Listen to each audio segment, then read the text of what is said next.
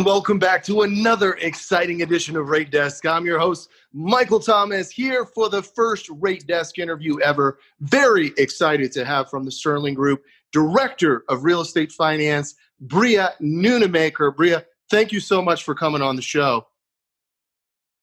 Thank you for having me. Glad to have you here. Breea, you've been at your role for a while. Tell us a little bit about your background and that of the Sterling Group. Sure.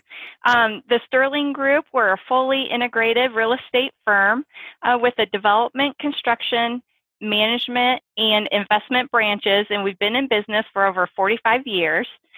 Started with rural development apartments in small communities in the Midwest and moved through the tax credit business, and now we're mainly focused on market rate properties in the Midwest and Southeast.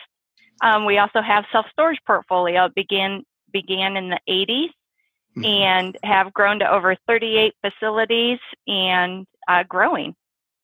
Wow. And I know you've been there quite a while, and you also have a CCIM, so you're pretty well versed in the whole real estate finance arena. Mm-hmm. Yeah. I've been with Sterling for 26 years and been working on numerous transactions for the last 20 years, and learned a lot through the CCIM program as well on just overall real estate development and investment. That's right. Well, in today's electronic world, the finance department is kind of where all the documents flow to, right? And we're trying to close loans and do things like that. So really glad to have you on the show. Let's just jump off into the first question I have, which is, between construction and acquisition, I believe you mentioned you're split about 50-50. And of course, there's different debt markets for different types of activities. What kind of drives your debt choice in the various, construction or acquisition type activities? Great question. For new apartment development, it depends on the location of the property due to the Davis-Bacon wages, but we're typically financing projects with HUD 221D4 product. It's a great loan product, has great terms, 40-year terms with 40-year amortization. The rates are pretty low, and they offer non-recourse during construction. So as long as you can manage their process and timeline, it's a great financing option. Yeah, that's great. And on that note, I figure since this is Rate Desk, I'll just mention, looking at the HUD rates today, they have come down recently. So we're looking at a 223F 35-year fixed at about 250 today, not including the MIP, and then looking at a 221D4 at around 3.25, not including the MIP. So very low rates there. Good to hear. On other types of kind of switching gears and talking more about other types of debt that you use when it comes to shorter term, like an acquisition, for example, where you may need to have a faster closing. What kind of debt choices do you make there, and what kind of rates are you seeing in those markets today? Sure. So a lot of times, and it's mainly going to be on your acquisition type loans, it's agency financing, or we look at a bridge loan through a bank, maybe local or regional. In the agency, you're typically able to get close to 75 to 80% loan to value, and they're able to close within that 60 days. On the bridge financing, if you're going to want to look at that, if you're doing potentially some value add component to it, and those typically are able to close within 60 days as well. On a bridge finance, you're going to look at maybe a 30-day LIBOR or now SOFR, plus anywhere from 250 to 325 spread over that. And right now, the agency financing, if you're looking at a 10 to 12-year loan, you're probably around a low 3% range up to 340. Okay. I know their spreads have been coming in and moving recently. Yeah, I've reported in the past in this show that we've seen a an increased spread from this year based on where we were last year between agency debt and HUD debt.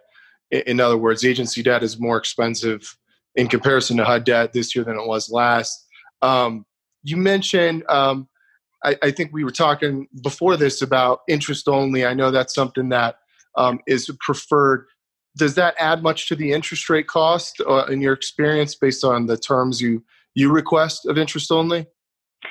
No, you don't really see much increase in their spread in going the interest only. They're going to look at the exit price, I guess, is how they size your debt. So it may have an impact on your debt sizing, but not typically your rate.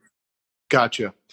And are you seeing when you go agency, like the leverage goes down if the market is smaller? Is typically what I've seen? Yeah. Yep. Or if it's markets that they don't have as much confidence in, they may reduce their loan to value percentage down to 75% versus 80%. And what's your non-starter on leverage? Do you have one when you're saying looking for perm debt? If you can't get a certain leverage amount, is it just like a no-go, or how do you kind of approach that? Well, we like to typically get on an acquisition or agency financing 80% loan to value. If we're needing a higher leveraged deal, that's when we look at the HUD 223F, because those are typically 85% loan to value. In which case, then you need to get your bridge financing to bridge your debt until you can get through the HUD process. But usually it's getting pretty tough, especially with the market the way it is right now and what you have to pay for assets. It's really tough to get deals to work once you fall below that 75% loan to value percentage. Yeah, that's interesting. I could see that. As far as I know, green initiatives and sustainability is important to your organization. It's also important when you're in financing because there are incentives to do so. With HUD, you get the lowest mortgage insurance premium when you're qualified green, 0.25 or 25 basis points. There has been an update, as you know, to the FHA MAP guide in 2020. And I'm just curious what your thoughts are on what is the impact of going green with HUD and then with other stuff. But, initially with HUD, how do you see kind of tackling that going forward? Sure. Great question. Typically on HUD financing, we're really only looking at that green MIP on our new developments because it's typically cheaper to incorporate it in your overall build to meet those requirements than it is to retrofit an existing product. Now, if a product is newer and has been built to meet certain, maybe a bronze level on the green initiatives, then you will likely qualify for a green MIP on a refinance. But typically on HUD, we're looking at those on new development. Now for agency financing, they do more of a percent of improvement over the usage of either electric or water. And usually your consultant will give you a list of items that you can do in order to meet that percentage. And you can go through and pick which ones are most cost effective to choose to meet those percentage increases. So sometimes it's a little bit easier to use the agency green initiative on existing product than it is HUD. So an agency, is it just a reduction to the interest rate, or how does that work? Because they don't have MIP, right? Correct. So typically it's anywhere from 10 to 12 basis point savings in your spread on the interest rate. So it depends on the size of your loan if it makes sense to put the money into the asset to obtain that savings. Interesting. Yeah, and then the other newer addition of it was the water aspect of going kind of green with water is a newer thing. Has that something you've looked at in the past? Have you had any challenges with tenants not liking low flow toilets, or, just how do you approach that sort of water conservation in new construction? Well, you have to sell it to your residents that it's saving them money, because they're actually paying the water bill. So if you can explain it to them that it's a saving, on their monthly expense for them on a monthly basis, they're generally able to agree to it. Yeah, that's smart. Yeah. Well, jumping back over to sort of the bridge financing, the interim financing, you did mention it's a spread over LIBOR is what you're seeing, and you're using that. Are there any specific best practices around these recapitalizations that you can share, or things that you think work particularly well? Sure. I think if you are looking to recapitalize on an asset, and especially if you're looking to hold on that asset for more long-term, 10 years, that's where your HUD 223F financing comes into play. And if your bridge loan provider does the HUD financing as well, a lot of times they will size that bridge loan on that HUD takeout. So then when you are going to execute your HUD financing, you're able to maximize your HUD loan and not get limited to the 80% loan to value in the event you're taking what they consider cash out. So you're able to maximize your loan proceeds on that. So we've been successful in doing that on a couple of assets.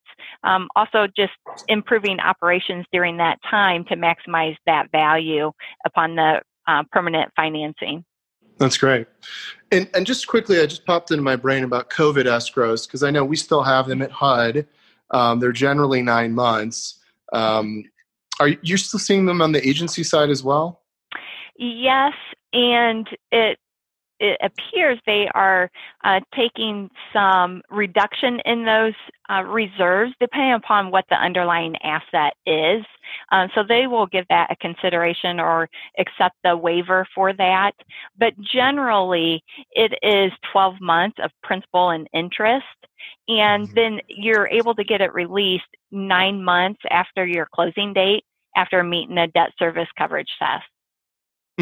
Okay. So they're at 12 months, where mostly HUD's at 9 months, although on affordable can be 12 months. Okay. Sure.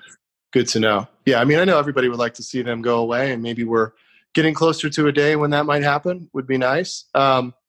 Lastly, on interest rates, interest rate risk, clearly the HUD mitigates that very well because they're fixed, fully amortizing for the longest period of any debt product in the market. But how do you approach interest rate risk otherwise? Let's say if you're using bank debt, for an example, on a construction project, and/or what do you think about interest rates going forward in 2022 and beyond? Are we in a rising interest rate environment? We won't hold you to it, but just kind of wondering what your thoughts are on it.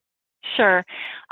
Typically in our underwriting, we try to include a buffer on interest rates, especially if we're under a construction period for bank financing and you won't lock that rate for 4 to 5 years out. So we look at the yield curve and add anywhere from 100 basis points, plus or minus to what that yield curve is.